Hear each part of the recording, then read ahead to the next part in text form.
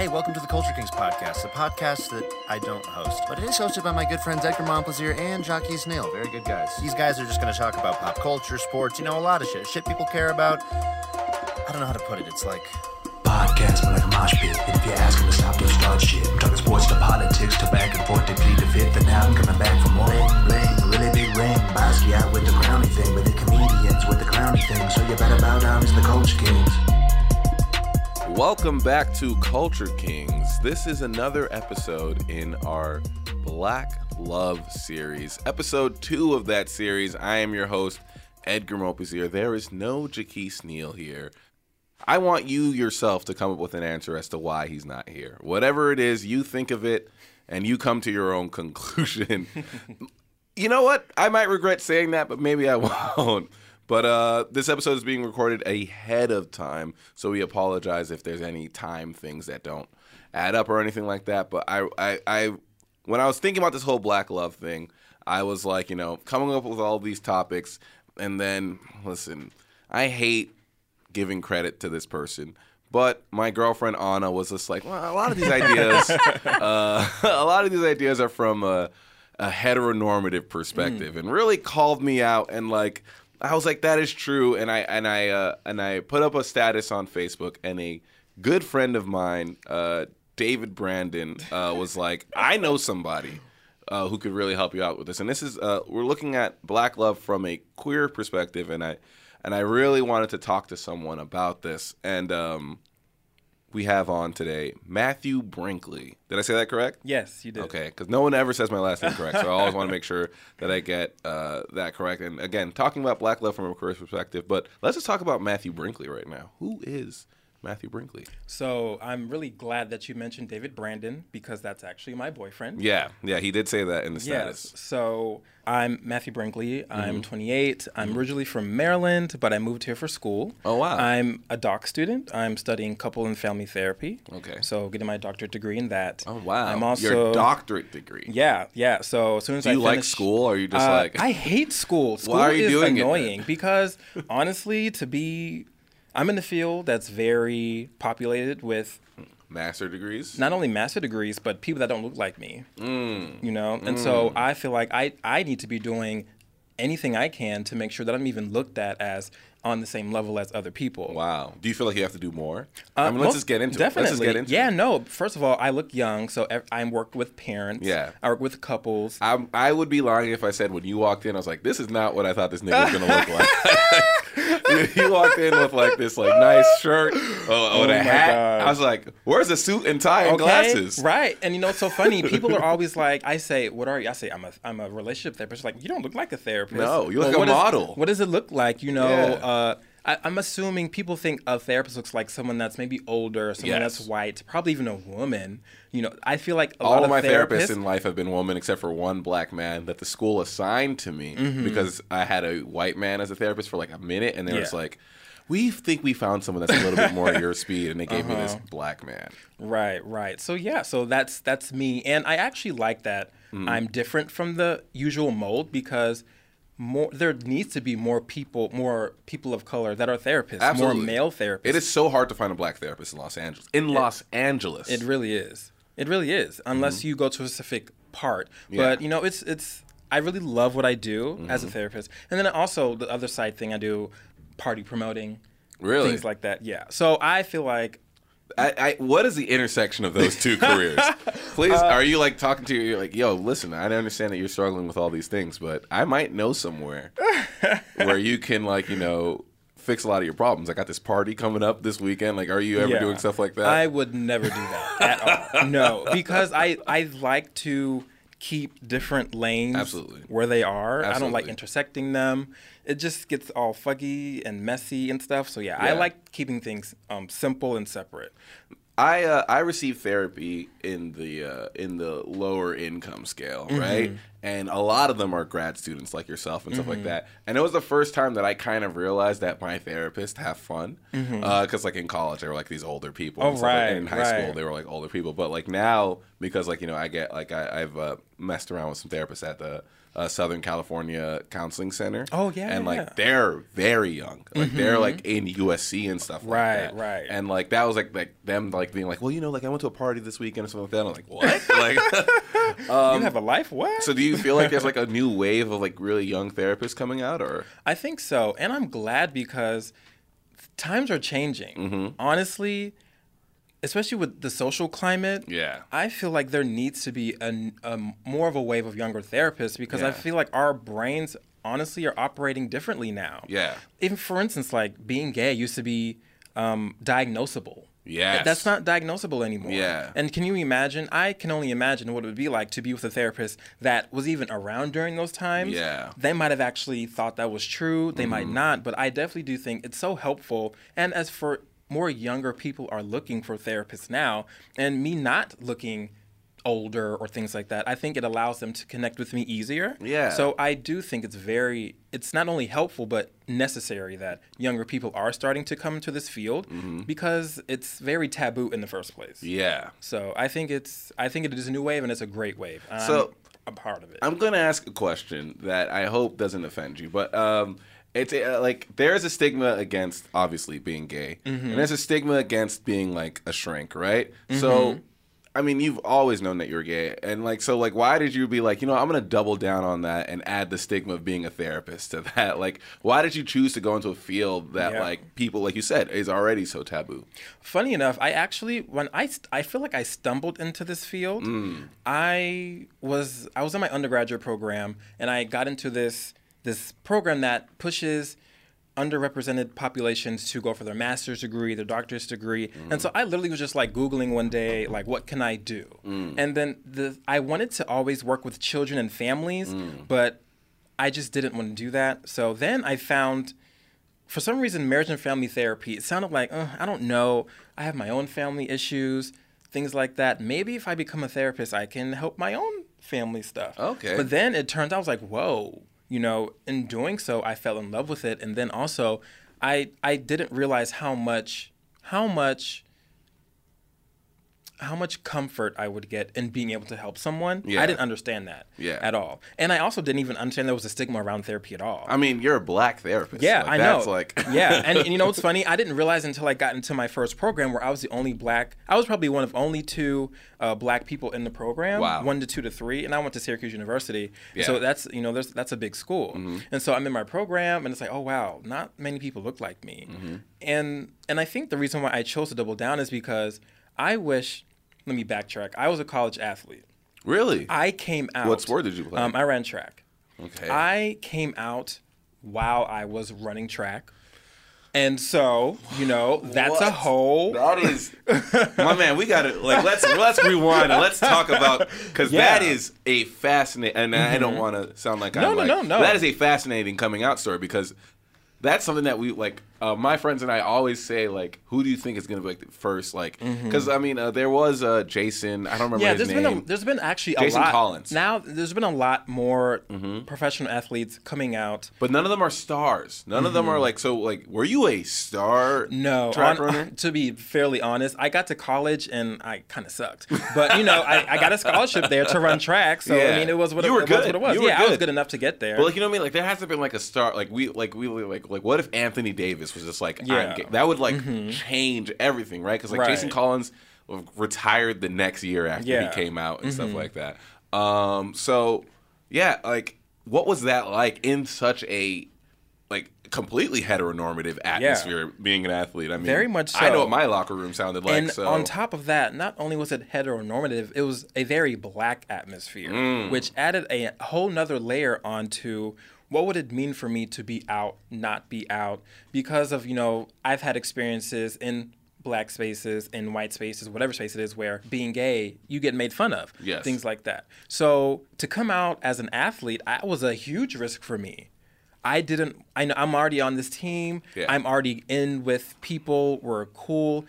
would me coming out jeopardize anything? I've heard stories of coaches that, that really don't support being gay. And if someone were to come out to someone, they might kick them off the team or something. My God. Crazy things happen. So it was, and I wish I had someone to talk to. And I think after I became a therapist, I realized, wow, what would it have been like to have a Black gay therapist that I would have been able to reach out to even talk to about being closeted or not being out. Like, there's so many voices of so many athletes that are probably wish they had people to talk to, but they really can't.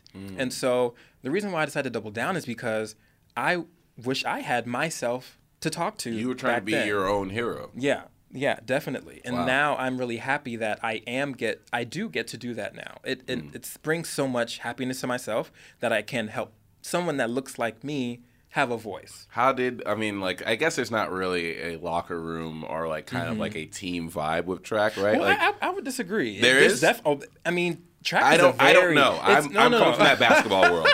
So please. And I'm very shocked that this is the thing that I'm getting called out for. It's like, all right, my man, you don't know about track right now.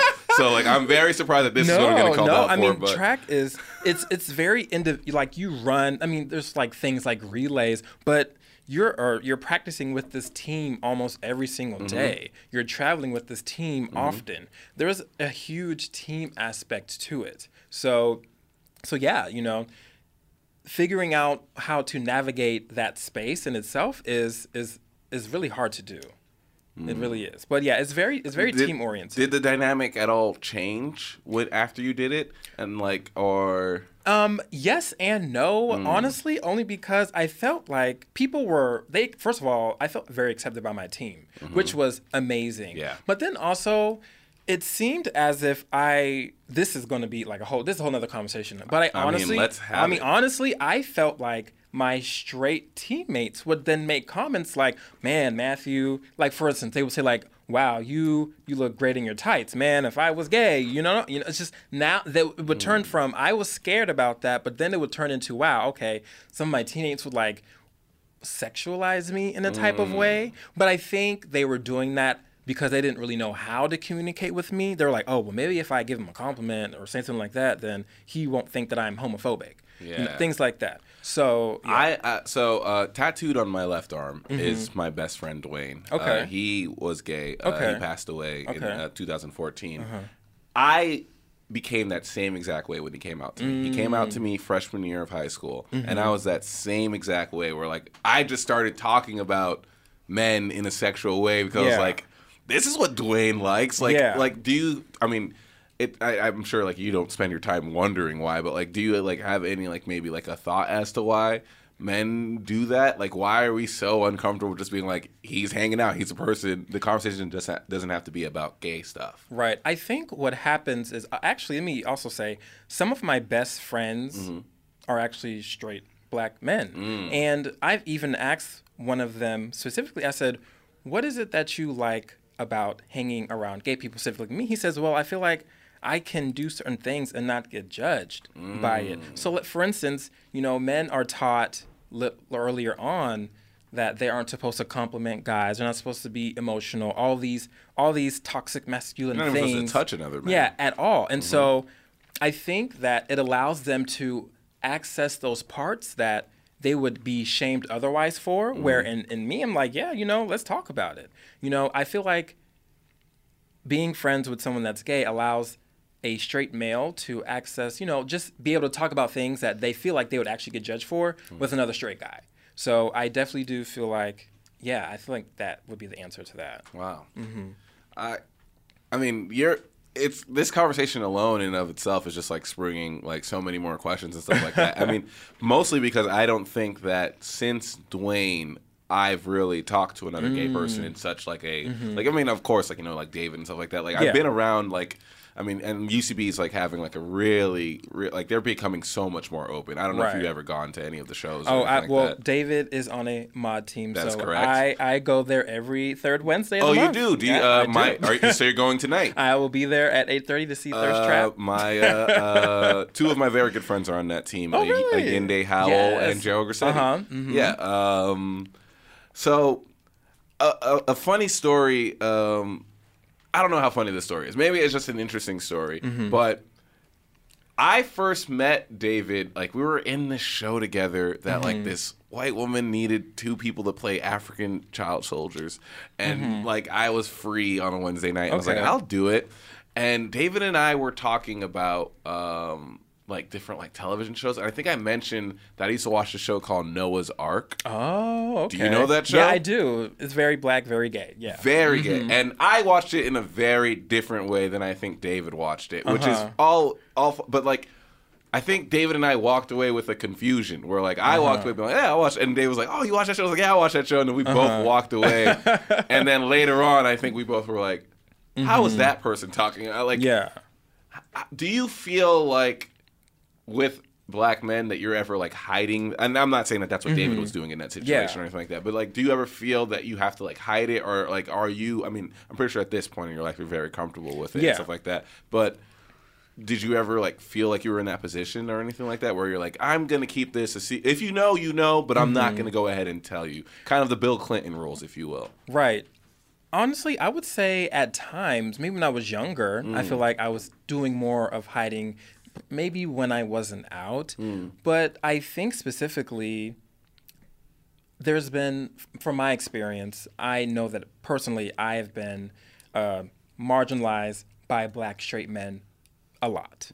And what do you mean by marginalized? Just, just being called a faggot, being called other negative things, being, too feminine, too gay, things like that. It's a big cross that the black community hasn't really dealt with, is our treatment of homosexuality. Like, right. Like, we're pretty fucking homophobic. Right. Like, even you saying the word homosexuality is like, I feel like that's even an outdated term to really? use. See, like, me personally. I had no idea. So is the more preferable word would probably be queer. Well, yes, and it depends on who you are. Like, Sure. I prefer to use the term gay. That's just me. A lot of people, they've reclaimed the term queer because they don't like the term gay, which is great too. So I definitely do think gay, queer, LGBT, anything on those spectrums are great to use.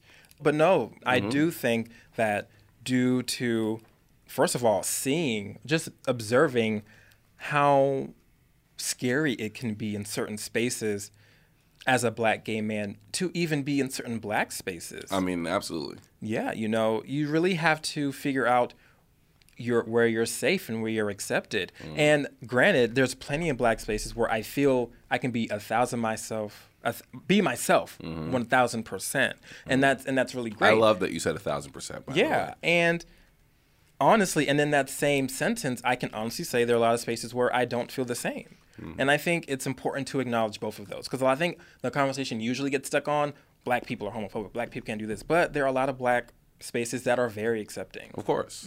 What do you find, like, a lot of those spaces have in common? Like, I think that, like, we link so much of blackness it's not an accident, but so much of blackness is rooted in the Black South Church, right?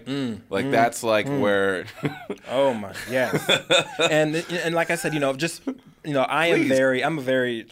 I identify with spirituality because religion has been used too much, in my experience, to kill people like me. Absolutely. 100%. It's an oppressive force. So, like, have you found a commonality in some of the spaces that you have felt welcome that are black? Like, is there, like, a common thread? Like, and is there a common thread in the spaces where you don't feel welcome? Like, for example, I would think that one is the Black South Church, the Southern Black Church. Definitely.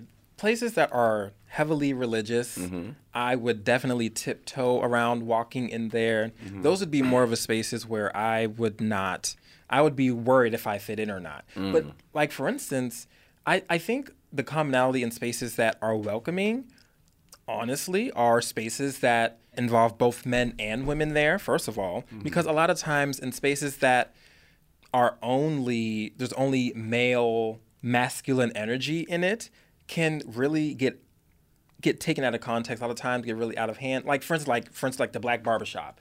That's a very masculine place at times, where I remember being a kid growing up and them, talking about calling people faggots out loud in the barbershop. That is, yeah, absolutely. I can like verify things like that. And like, it's still a thing in the Black Barbershop. It's still very much a thing, and unfortunately. And so I think when there's a lot of men only by themselves in the space, that might even push people to even think they need to talk about, gay things and how how it's wrong or how it's not accepted. So any space that's very religious, though, I think that's the main thing. Religious spaces are where... So then the black barbershop thing is very interesting to me. Only because, you're wearing a hat right now. But, do you have a good fade? Right now? My hair is not cut right now, which is why I have a hat on. Yeah. But I definitely do get haircuts very much so. Well, how was that, process of even finding a barbershop? Right. Because, there's already a struggle as a black man finding a barbershop, period. Right. So, to find a barbershop that you feel comfortable in is, another layer to that struggle, right? It really is. And honestly, my last 2 barbers have been queer women. Wow. They have been. They gave you a good lineup, though? They did, 100%. Give me that number. Honestly, if I had a haircut, I would show you. But no, they take so much. And first of all, the fact that I can even talk about being gay in a barbershop with my barber is healing. Absolutely. It's 100% healing. Absolutely. Because I would have never been able to do that before. Absolutely. Yeah. And I'm pretty sure there's some people who are listening and being like, oh, boo-hoo, a barber, and stuff like that. But, that community is such a big part of the black experience. It really is. Of, going to the barber and, that, there's people who, say that you trust your barber more than you trust your own wife, right? No, stuff like that. okay. Or, your own partner. right. It's it's a very big communal space. So I have a question for you, but we'll get to it right after the break.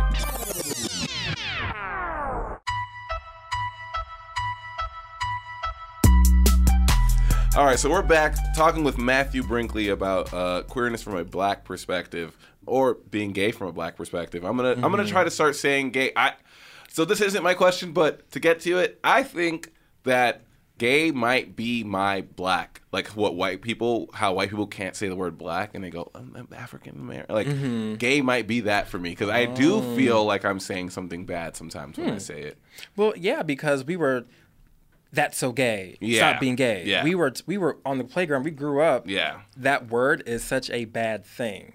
So it makes sense to me why that would be your experience. Why saying gay, it'd be like, whoa, yeah, that would make sense 100%. But it truly, in the same way that I get frustrated when it's I am black, because I'm not African American. My parents are from Haiti and stuff like that. So I think that distinction is very important. Right. But I am black, and black is a large group. And I can see why you're just I'm gay, that's who I am. I get that frustrated, that was a very clear point that I just had. But my question to it is when it comes to these spaces, do you feel the solution is to find ways to infiltrate the spaces or to create your own spaces? Because with that queer barber, that's your own space, right? That's not necessarily infiltration. And do you feel it can be both, or let's have a conversation about that? Right. I think the first thing that's important to do is protect your own energy, regardless. So I think it's good to try and infiltrate a space, and if that space is just not working, then I think it is best to protect your own energy. Absolutely. And find spaces that are welcoming of you, because no one deserves to have to fight to be accepted in the first place. No one should be doing so much extra work just to be themselves. Absolutely. Right. So I do definitely think that if you can infiltrate a space, I think you should. I think people should definitely be able to have a voice and be heard, whatever space it is. But at the same time, you can't force anyone to do anything. Yeah. So if it's not working, then I would think that maybe it might be a better time to take your energy someplace else where you would be able to prosper. Because a lot of times people spend so much time trying to infiltrate, and honestly, I think that's also good too, because I should be able to walk into a black barbershop, sit down, and they respect me. Yeah, you're a black man. Right. You're a black man. I should be respected regardless of who I sleep with, what I do, things like absolutely. that. So it's a both and. I think both. It's important to infiltrate. It's important to create your own spaces. And it's also important to protect yourself while doing that. Yeah. So my next question is, or it's not necessarily a question, but I mean, it's more of like a revelation. Is like some of the things that you're saying are so fascinating to me because some of the things that Jaquise and I have said about being black. Like, you know, like we talk about that like within improv and within comedy of like how like we feel like at times we're having trouble infiltrating it and like we just must create like our own thing. We've like talked about that and like gotten responses for our white audiences. Do you ever feel like as like a black gay man that like you watch some of the struggles that black straight men who have marginalized you talk about, and then you like feel this sort of frustration of being like, I'm saying the same things to you, except it's about being gay, and you can't hear that or see that it's a similar struggle. Right. I mean, I think the main thing I would relate that to is probably racism. You know, black people do not like racist people. Of course. They don't like to be marginalized. They don't like to be discriminated against. So, but then what happens is that same person that does not like to be discriminated against turns around and discriminates someone else, which makes sense because and that's about survival. Oh, someone's going to put me down. Well, guess what? I'm going to get some power back and put someone else down so I don't feel bad. It's the elementary school approach, right? Where like if you go in and roast somebody else, you can't be made fun of. Exactly. So I definitely do think that when black people in general, white people say negative things to them, racist things to them, it's very similar where a straight person will then go and say very homophobic things to a gay person. It's like, I'm black too. It's like I can speak on both of those experiences. And then also, I think just on the subject of black love from a queer perspective, it's almost to where black straight men are trying to figure out ways to they want to be in relationships, they want to be happy, things like that. They're looking for a mate. But for some reason, it's so wrong for me to just want to also be in love too. Because what I'm doing literally does not impact a black straight man at all. No. I'm just trying to find love just like they are. And I feel like a lot of times that does not get talked about enough. Where, I mean, even though we are interested in two different things, we are both literally just out here. Have the same goal. Have the same goal. If you and I go out drinking one night and we're both single, which we're not right now, but if we are, we got the same goal, my man. Yeah, we're trying to find someone to do whatever with. So I definitely do think I would say that. So it's not even on that whole blackness thing. It's like literally think about it. You and I are chasing the same thing. Right. So now let's get into like the more like black love part of it, right? The more romantic part of it. Right. We're both living in this very liberal city. And now I've heard things, of course, and I don't understand them, but I've heard like that dating as a black gay man is not easy. I've heard of dating profiles on Grindr that have certain requirements to them. Let's call it requirements or guidelines. Yeah. Can you kind of elaborate on that or talk about that if you feel comfortable? Sure. No. I think dating apps, there will be people on there that get very specific. They think that they're just saying their preferences, but they'll say no black guys, no Asians, no fats, no femmes, all these things that are so just mean, first of all. Absolutely. Right, they're mean. And then it's like you're pushing your own community away from you. And for all you know, that black person that you're saying you don't want, you could have blocked your blessing, and that could have been the person you're supposed to marry. I mean, yeah. Right? And so it's a very touchy space. I mean, honestly, I met David off of Jacked, which is a gay app. That's how I met him. So things like that. Is that for like gay people who work out, or no? It's called Jacked. I'm just asking questions. Questions. No, honestly, I have no idea. Jacked. It is. I have no idea why it's called Jacked. Okay. I mean, I have no idea why. It's with a like it's not. It's like it's JACK''D. Do you have one? You know. Oh, okay. But that's great that you know though. But no, seriously, it's just another like there's Grindr, there's Jack, there's Scruff. There's so many different avenues, and there's a lot of toxic things that happen on those platforms, but at the same time, and it happens in all dating apps, all Tinder, dating apps, all that shit. Absolutely. But honestly, there's a lot of good things that can come from them too if you are a mature enough person. You met David, who's a fantastic person. Okay, he's the love of my life. So if I know that these apps that you can use to meet people can be good, or it can be used to really tear people apart.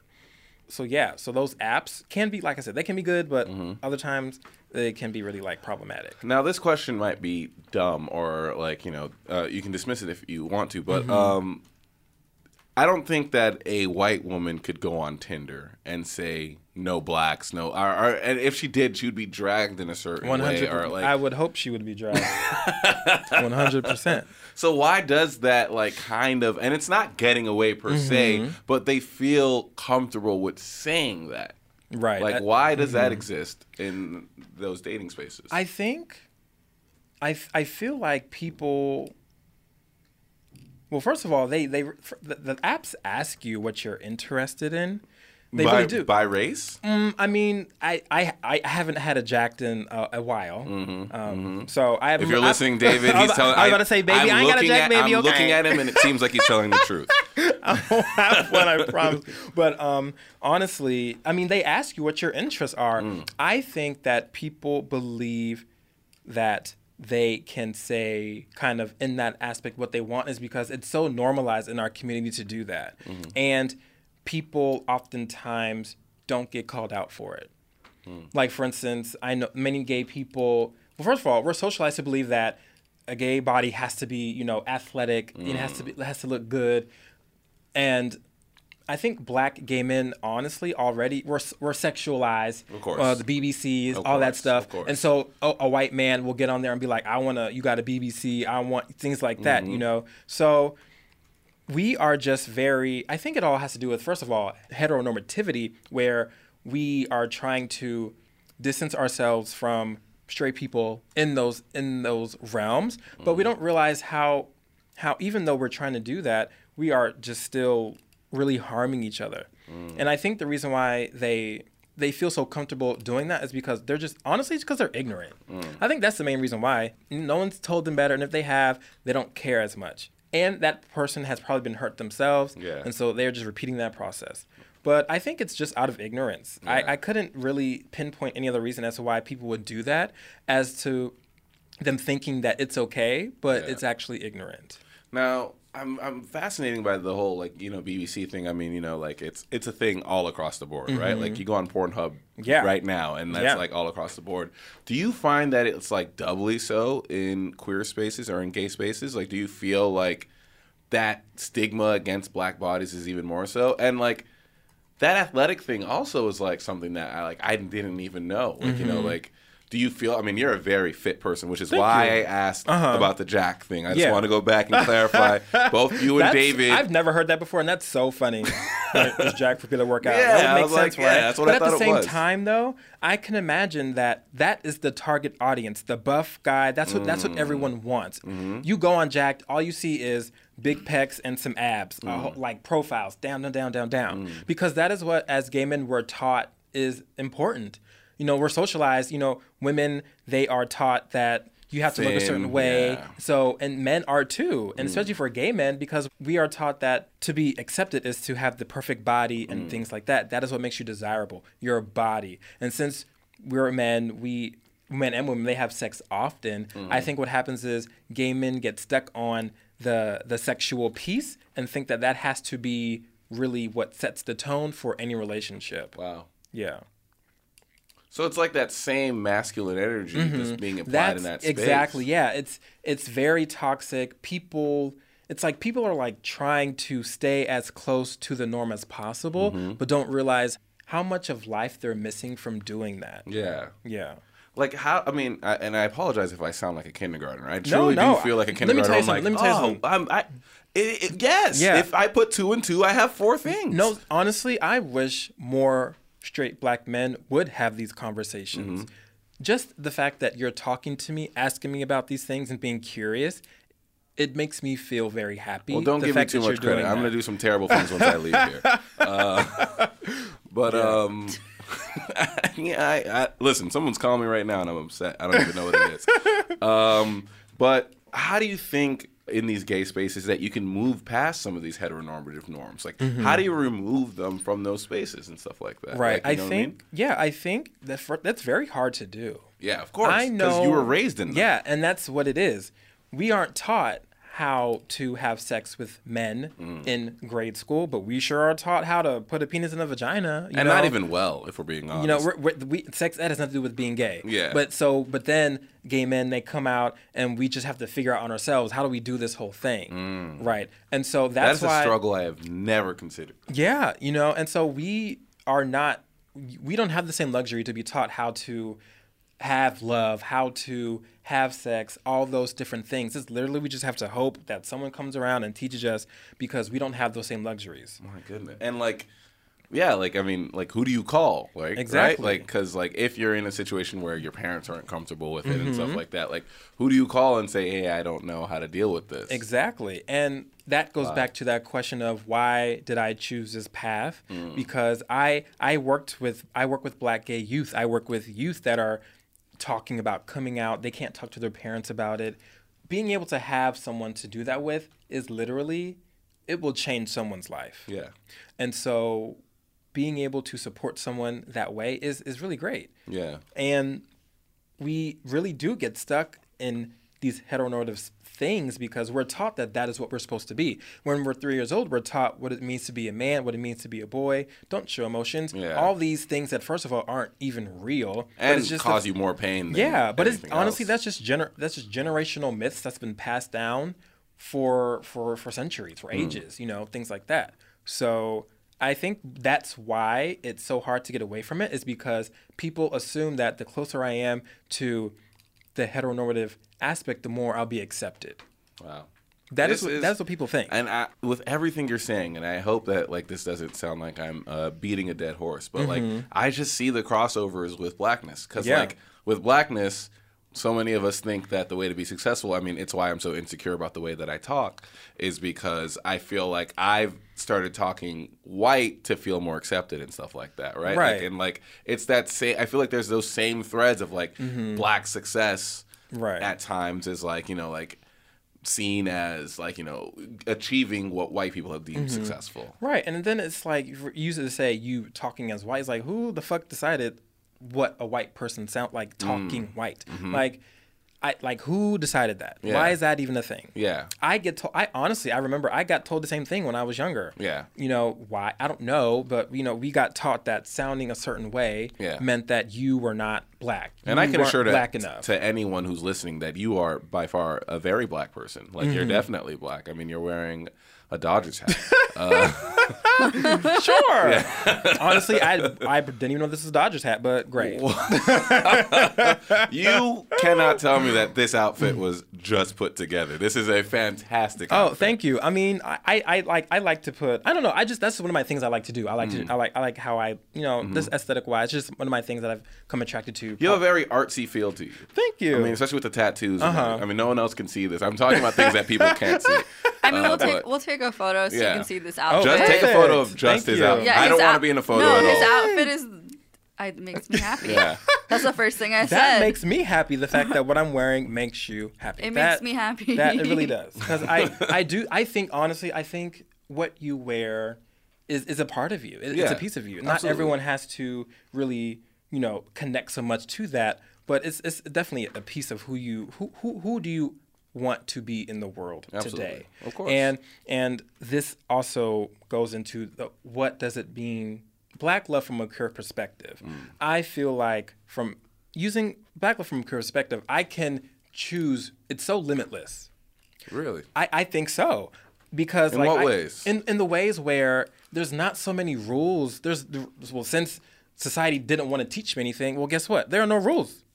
You know? You're going to write the rules. Yeah, you know, we get to write our own rules. We get to decide the gender roles, whatever that actually means, things like that. We get to really put the pieces of our own relationship together. And I think that's why LGBT relationships queer relationships are so important, is because we're actually teaching straight people that you can actually be yourselves in relationships. And straight people are so eager to steal so many things from you guys. I mean, I thought someone was talking about this on Twitter. They were talking about like this whole like eating ass craze, and like that's something that straight people. I mean, of course it's very crude and all that stuff, but like it's something like I saw this guy tweeting about it. And he was just like, y'all just gonna act like that's been a thing when we've been doing that forever, and like y'all just gonna hop on that and act like it's all cool. But it's and again, seeing another another thread that is related to blackness and whiteness. It's no different than how white people steal memes and stuff like that from black people. Yes. Like, but it's the same thing in which we're taking, like you said, you guys are leading the charge and changing all these things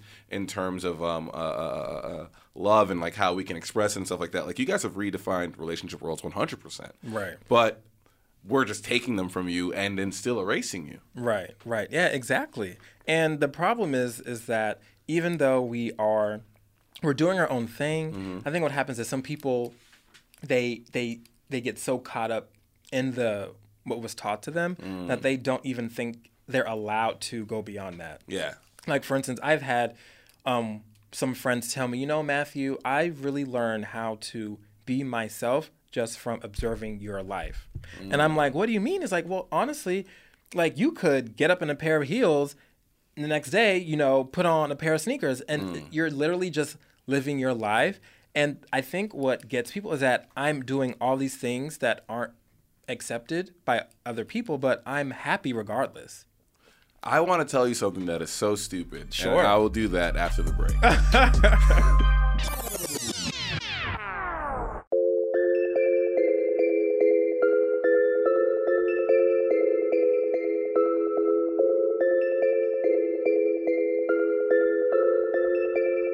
Okay, so we're back. We're still on this black love from a queer perspective, talking to Matthew Brinkley. He is absolutely killing it. When you said about, like, just deciding who you are, it reminded me of something that I've really, really wanted to do and I haven't done, and it is so stupid. But I think leggings are fucking cool. I think leggings, especially like the ones with like I do too. Ones with like the designs on them and stuff like that. And I have always wanted to wear them. And I'm going to tell you something that's straight up true. Sure. I don't wear them because I know that Jaquise will roast me, and it terrifies me. But I'm being so like I felt comfortable enough talking to you so that I could be like, you need to be. But like, it's something that I had, and I'm not joking. Like, I straight up really want to, and even in admitting that, I'm like, man, I see these niggas writing up these tweets right now, and be like, we knew you was soft. Like, I'm so afraid of that, but like, you're absolutely right. Like, with like, I think that like something that I feel jealous of gay people with it sometimes is like, you're like, David be rolling up in some outfits. I'd be like, man, I wish I could, but why can't I? Yeah, and it's like, honestly, it's the things you're telling yourself in your head. Like, Jaquise is gonna roast you for all he can be like, oh my gosh, where'd you get those from? I was gonna do that too. I promise you, 100%. Jaquise might. Won't I'm do sure. that. Yeah, I'm caught. You know him better than I do. But it's like, and then even if he does roast you, so what? Yeah. I think a lot of times if you ask yourself, if you say just simply like, so what? Yeah. Or even if you say, I care, but I don't care enough. I think just saying those things to yourself will really change how you go about how you navigate the world in general. Wow. Because I think he might roast you. I think that's very true.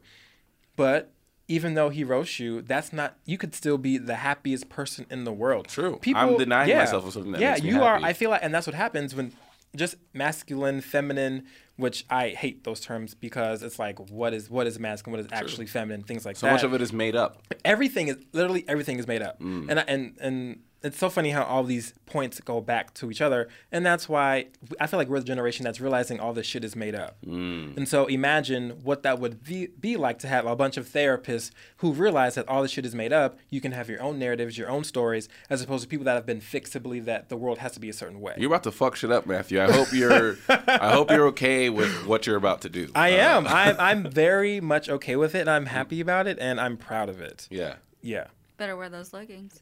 Yeah, I mean, listen. Honestly, I let that be a goal for yourself. Is that one day I'm going to come to the pod? I think you should. I think you should show up one day in leggings and just even to say to yourself, you know what, I'm gonna get roasted today, and just, you know what, and I'm gonna get roasted, and I'm gonna still wear them, and I'm gonna feel great regardless. And you'll be super comfortable.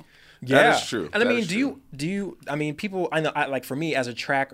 I used to run track. We would wear leggings all the time, just to work out. But guys can wear tights to work out in. Yeah, they do all the time. They wear those Under Armour tights. Yeah, Under Armour tights. But since it gets deemed as feminine to wear it like out, people are like, oh, I can't do it. Yeah. But at the same time, honestly, if it's making you happy, then what is the actual issue? The thing that I think about, I think it was Was it Young Jeezy? Do you remember when Young Jeezy like pressed his hair and he had like? Was that Young Jeezy or was that Young Jock? I can't remember. You. Oh.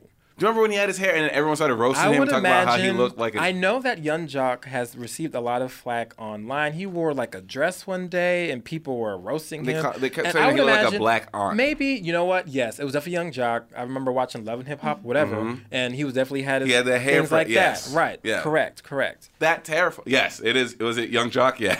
Uh-huh. I mean, it's a very funny look. And you said that terrifies you. Yes. And what about that? What is the worst thing that would happen? I'm just curious. I mean, we're not saying, but we know what it is that I would assume that people would think something about me. Well, what's so wrong with that? You know what's so funny? I wasn't even thinking the fact that people might think you're gay. I was more so just thinking that people would just reject you, period. But yeah, it's really sad the fact that thinking someone is gay can be seen as the worst thing in the world. Wow.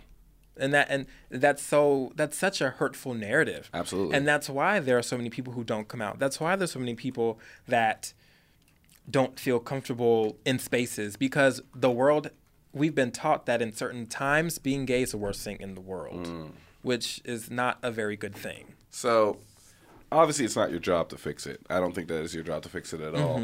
But what are some ways that straight black men, and a lot of our audience is straight black men. Oh, great. Hey, straight black men. It's me. And maybe some of them aren't, and they just haven't talked to us about it because they just been listening to Jaquise and I continue to push some of those harmful. And I don't think that we're like doing it in an aggressive way, but we can unknowingly do it. Mm-hmm. How do we fight back against those narratives? What are some of the actions that we can take? I think not everyone has a podcast. Yeah, right? but you're doing it right now, and just first of all, asking questions. People too many times assume that they know what's going on in a world that they've never experienced. Absolutely. So I think just by asking questions, and then I think it's back on me. Like 10 times today you said, I'm sorry if this is offensive. I'm sorry if this is whatever. I feel like a white girl. and in my head, I'm like, I don't expect you to be an expert on my life. So if you make a mistake, I'm granting you the permission to make mistakes because your intention is to learn more about me. As long as that's my intention. Yeah, as long as that's your intention. If your intention is to make fun of me, don't ask me anything. But if your intention is to actually learn to connect with me, then ask me whatever you want because I'll be able to respect you more when you do ask those questions. So being curious, opening yourself up to things like wearing a pair of leggings. I think going against the grain sometimes of what you think will get you made fun of, I think you should do it anyways. So I think everyone has their own things to do behind closed doors, their own interests, and you still do them. Right. So I think people should really own what makes them happy. 100%. I think doing that so. And I think, honestly, men should be afraid. Men should also learn that being gay and femininity are two different things. Absolutely. A lot of people associate, if being gay means being feminine, things like that, I think a lot of people need to really check the narratives that they already have in their brain about what it even means to be gay. Being gay literally means that I want to pursue an romantic relationship, things like that. Because you can be an abstinent gay man. Or I promise you're about to drop your mic. A man can have sex with another guy and not be gay. As he rolls back in his chair. Matthew, honestly, I don't know if we have enough time. But and the reason why it is because we can get into all of that. Literally, like this is this might offend you. Let's say, for instance, let's say a guy gave you head today. Tomorrow, you are not going to want to magically want to fuck men. Yeah. You are still going to want to have sex with women. It doesn't offend me at all. Okay. I'm very complimented. But I think that's a tough. I mean, that's a tough thing for a lot. It is a very tough thing. I'm working on it myself right now. Yeah. Like literally, if you were to kiss Jaquise on air, does that mean that now y'all want to have kids, get married, go and fuck each other every day? No, it doesn't. It doesn't at all. It really doesn't. And that is Black love from a queer perspective in the terms of the rules can be written any way you want. And we don't have to measure up to all these fake things about what it even means to be in a relationship. Well, thank you for wrapping up my podcast. That is so funny. That is, I mean, you're absolutely right. You're absolutely, man. I mean, I feel like you've opened up the conversation in a way that I've never thought about, and like, I can't even speak words right now. On my right arm, I have tatted a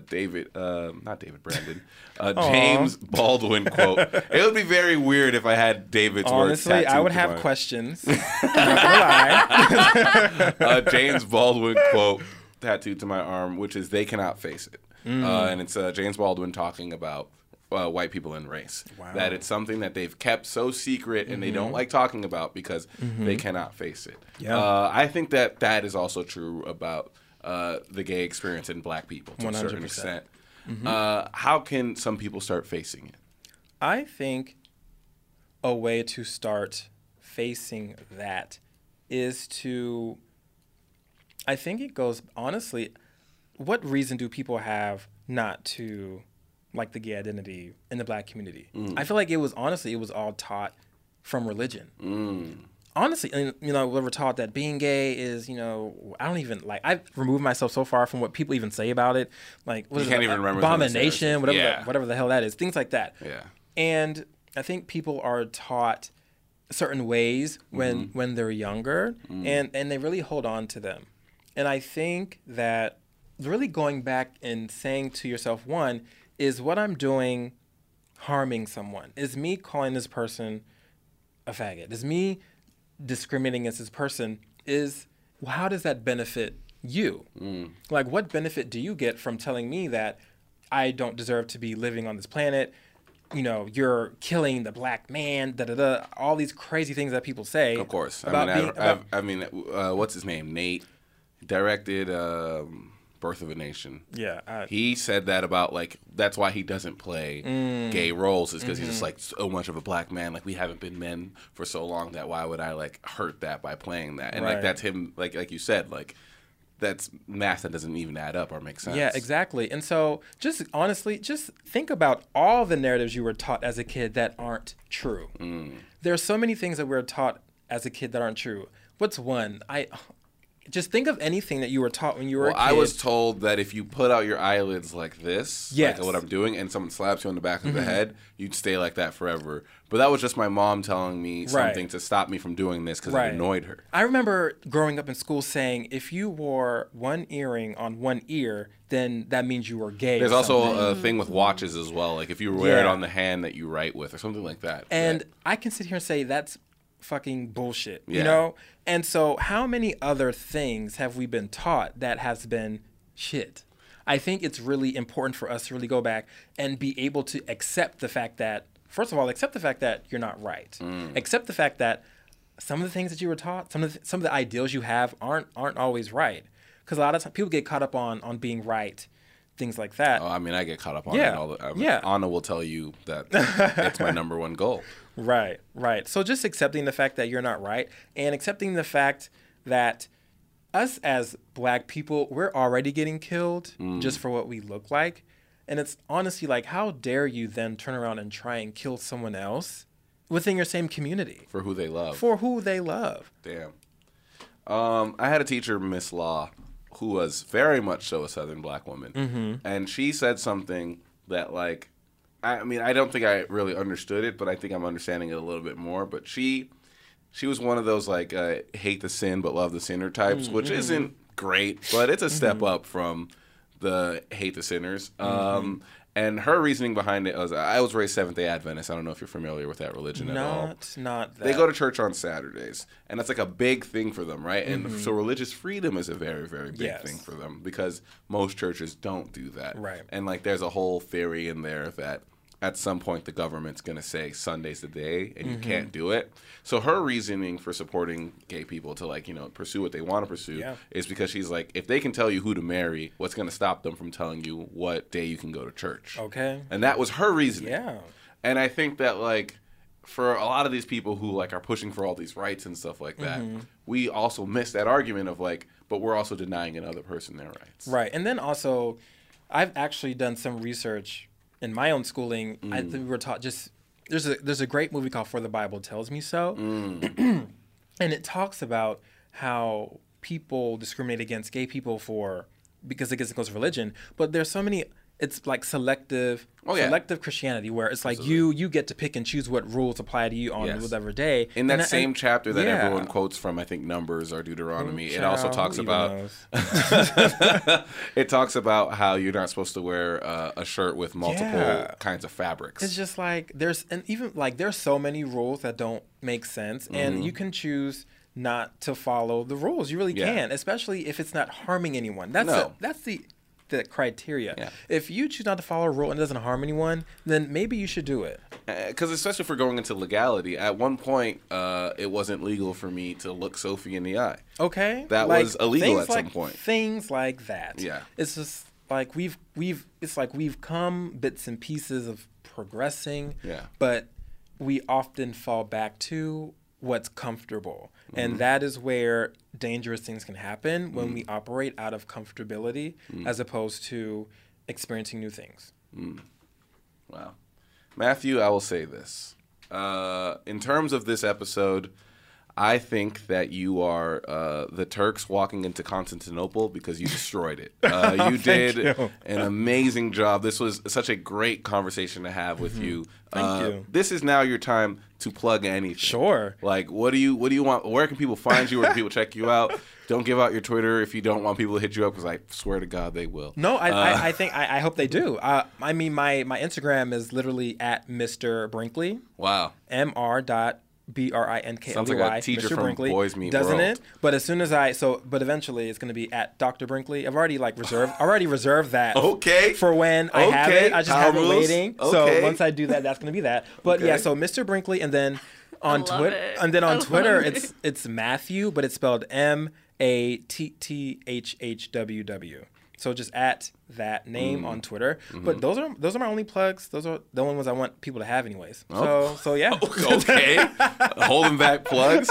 No, honestly, no, I'm joking. But no, those are the only plugs that I use social wise. Of course. Yeah. And then you like work? Do you have like a book or anything like that? Anything? Do I have a book? No, but I am working on my dissertation on relationship satisfaction of Black gay couples. Wow. So which eventually that will get published for people to see once it gets written. So look out for that. I would say. Please share that with us, and we'd love to share that when it's all written. How many pages is it?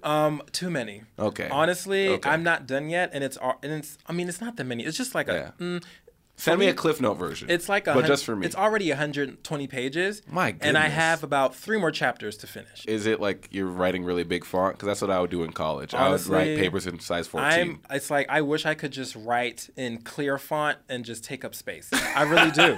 But no, it's just so much work and so much. It's so much Absolutely. work. It really is. But and I don't want to disrespect all the work that you're doing. No, please. I appreciate it. But honestly, it's a lot of work. Yeah. But it's going to allow me to speak to even many more people on so many other different platforms and really benefit me. So I'm really happy about it. And it's so much more of an interesting topic. I had a religion teacher in college that did her dissertation on the moment that Moses talked to God on the Mount where he gave him the 10 Commandments. And I was like, how did you write 120 pages about that one moment? Where'd the research come from? What are the cited articles? That's just questions I would have. But that's just that. Matthew, you were amazing. You truly killed it. Thank you. This was so fun. This is, again, a part of the series, Black Love. We're talking about Black Love from a queer perspective. Again, thank you so much for coming. And what was the organization that you worked with? Can people donate to that organization at all? Actually, they can. Sure. It's Optimist Youth Homes. We specialize in working with transitional youth between homes, things like that. But we take in youth that may be on the streets, not in homes, and we do therapy with them. We work with children, families, parents, but it's Optimist Youth Homes. And yeah, we would definitely take any donations. It's nonprofit. Send them those donations. We're doing good work. So I really appreciate it. We'll put that in the show description as well. Awesome. Yeah, thank you. Again, thank you so much for coming here. Thank you. Check us out at Culture Kings Pod. Check us out. Hit us up on Twitter. Hit us up on Instagram. I think that's it. So yeah, guys, thanks so much for listening, and we'll be back with more Black Love episodes soon.